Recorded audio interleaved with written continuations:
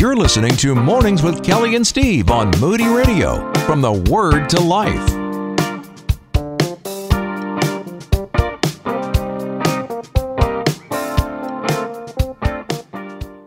Rabbi Jeff Adler joining us this morning to unpack the truth of God's Word from the Old Testament. And today we are beginning out in the Psalms. I'm excited about this. Good morning to you, Jeff. Thank you so much for being with us and waking up early. Good morning. Hopefully we can be on the bullseye. Nobody says it like you, but I don't want to steal your signature line, but you know. Nobody quite finishes it off like Randy. You know, he's the one who's got to create the bullseye. Hey, bullseye. When we were talking about this the other day about where were we going to go, we were bouncing back and forth between Psalm 126 and 137, and I know that you want to draw this contrast because there are definitely two different pictures here, but let's just jump right in on 137. How shall we sing the Lord's song? Here the people have just come to Babylon. Exile has occurred. God had warned the people for centuries that if they didn't turn from their idolatry and the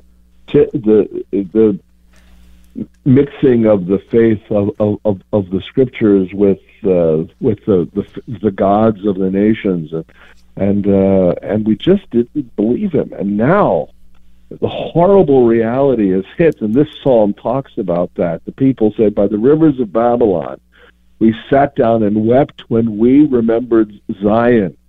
On the willows there we hung our harps," which means they couldn't sing anymore. The people of Israel were famous for the music of David, the songs of ascent, the songs that they sang for the worship of the temple. Music was well known all over the world, and it was happy music. It was like it would be equal to what we hear about top 40, top 100. The hit songs, and so the people of Babylon had heard about it, and so they were saying, "I want to hear the famous music of Israel, the music of Zion." And so it says there in verse 3, "Our captors demanded songs, and our tormentors asked for joy. Sing us one of the songs of Zion." Because to the people of Babylon, these songs were just like hit songs. Turn on the radio, you hear the hit songs, and this is what we're famous for. We want to groove to your music, but they said, but the people realized, the Israelis realized that this music was not just music; it was their connection to God. And they couldn't sing the songs when they felt they were out of favor with God. And so they said, "How can we sing a song of Adonai in a foreign land? If I forget you, O Jerusalem, let my right hand wither, may my tongue cling to the roof of my mouth if I cease to remember you, if I do not set Jerusalem above my chief joy." And the psalmist is talking more, the people are talking about more than just a nation. It's more than just patriotic fervor. It is a sense of we've lost God, our connection, our identity. We as a people are tied to our relationship with God. Without God, we have no idea who we are. As a matter of fact, there's a great debate. What makes someone Jewish? What defines Jewishness? Is it a culture? Is it a religion? Is it a nationality? Is it DNA? And I think the debate is because we have been disconnected from God's plan in the Messiah. But this psalm reflects the angst of exile. But then you contrast that to the psalm that we're going to really focus on this morning, the 126th psalm, which is one of the songs, is Shir Ma'alot, a song of ascent. Which means these are the psalms that the people chanted and they sang as they ascended Mount Moriah to the temple, and they could see the cloud of the glory of the Lord over the temple. And as they went up the slopes, they were thinking, what are we going to experience from God? And they would go up there and they would say, God's up there. Now, obviously, God's in the whole world, but it was the focal point of the presence of God in a very unique way. The cloud of the glory of the Lord was there, and so they anticipated. They were singing, "We're going up to meet God. We're going to spend time in the presence of the Most High." And so it begins with this incredible statement: "When Adonai restored the captives of Zion," actually the returnees is a better translation. When the Lord restored the captives or the returnees of Zion, it was as if we were dreaming. You know, we were captive. We didn't think we'd ever be able to come home. We didn't think we'd ever be able to come home. And I think of all the years my Jewish people were scattered. They were in Russia, and there was no way to escape. The Holocaust, all of those things.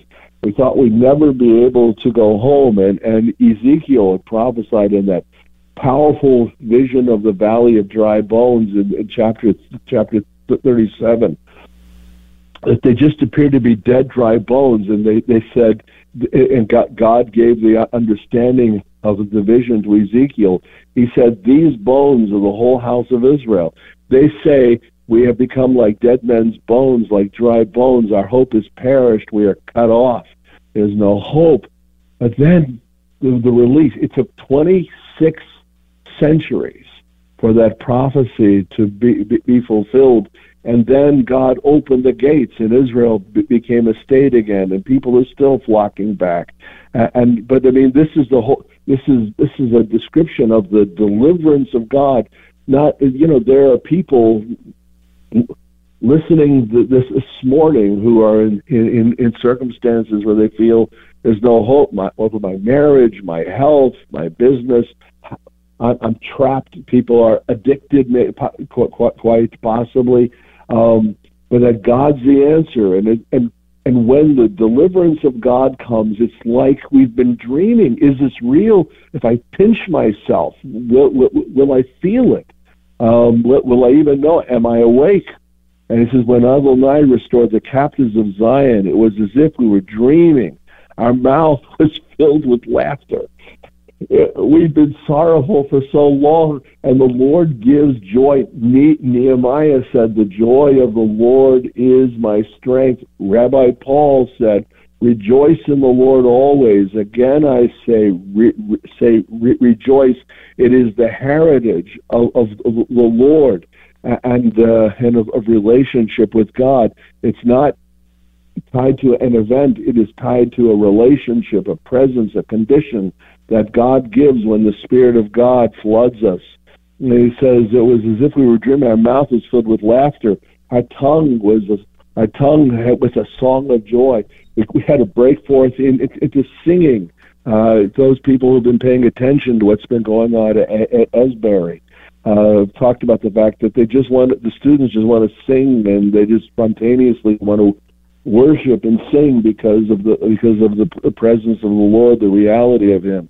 He says they said among the nations, Adonai, the Lord, has done great things for them, and the verb occurs in the Hifil stem, which is where God means God causes it, but it's in the perfect tense, which sees the action of the verb as one point on a timeline, making it very decisive. It is as if the psalmist is pounding his fist on the table or stamping his foot, and he's just jumping up and down and says, Adonai, the nations say, Adonai has really done great things for them. It isn't just a theology. It isn't just a doctrinal statement. That God has really done extraordinary, great things for them, and everybody pays attention because it seemed like nobody could escape. No nation that had been scattered like that had ever experienced restoration like this. It is unique in the history of the world because it's something that only God can do. And then they say, Adonai has done great things for us. Again, the perfect tense. God, the Lord has really, really, really extraordinarily done great things for us. It's incredible.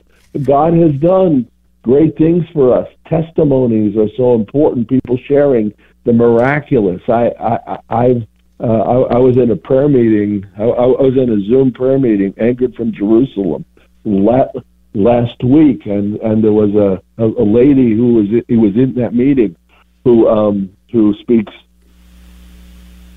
Turkish, and she had gotten some testimonies from Turkey about God delivering people miraculously from ruins. They were trapped, and that the Lord came and led them out. Just came in and helped them to get out. No people were involved. God led them out, and because God does extraordinary things, and that's what the psalmist is saying. Adonai has done great things for us, and we are joyful. The God doesn't just, it's not just theory, it's not just theology, it's not just doctrine, that God is actually active in our lives every single moment of every single day, of every single week and month and year of every single life. And it's so good for us to realize every heartbeat that I experience, every breath, is a miraculous intervention of God. If he were to stop, I'd die. It's a remarkable thing. He is there. His eye never is away from us. He does not sleep. He does not slumber. He is always active and present in our life. Even, and this is part of the beautiful thing about his grace and mercy, is that even when we are against him, even when we are rebelling, then he is still active. And we see that because I know as you're going to get to in verse 5, those are tears of repentance that are being sown. Those are the weeping of the repentance that then leads to those shouts of joy, isn't it? Oh, yeah. Oh, yeah. Oh, yeah. And so, the psalmist projects. He says, Lord God, we're not the answer. We're not righteous. Lord God, we've proven historically that our security with you is not our own performance. It's not our virtue. So, Lord God, we may very well get ourselves back into a fix again. So it goes on, it says, restore us from captivity, Adonai. Restore us like streams in the desert. And the streams, I know Isaiah chapter 2 says it will come about in the last days that the mountain of the house of the Lord will be exalted above the mountains and raised above the hills, and the nations will stream to it. That imagery conveys the idea of a flow, just streaming. The nations will stream to Jerusalem. It says because the instruction, the word of the Lord, the Torah will go forth from Zion, and the word of the Lord from Jerusalem, and the nations will beat the swords and the plowshares because they stream to the presence of the Lord. They're going to Jerusalem because at that point Messiah will be reigning there. But at some point, Lord God, we may very well get ourselves in a fix again, but restore us, bring us back like a flowing stream, like the flowing of the Jordan, O God, or a powerful stream, and restore us and like streams in the desert. And because those who sow in tears, as you just quoted, those who sow in tears will reap with joy. Lord God, the sorrow of the moment, the sorrow of repentance meets forgiveness. If we confess our sin, O God, you are faithful and just to forgive us our sins and cleanse us from all unrighteousness. And that verb, that Greek verb for confess, amalageo, literally means to agree. If I agree, Lord, that I sinned, it was not somebody else's fault. Lord God, it's my sin. I agree that it's wrong.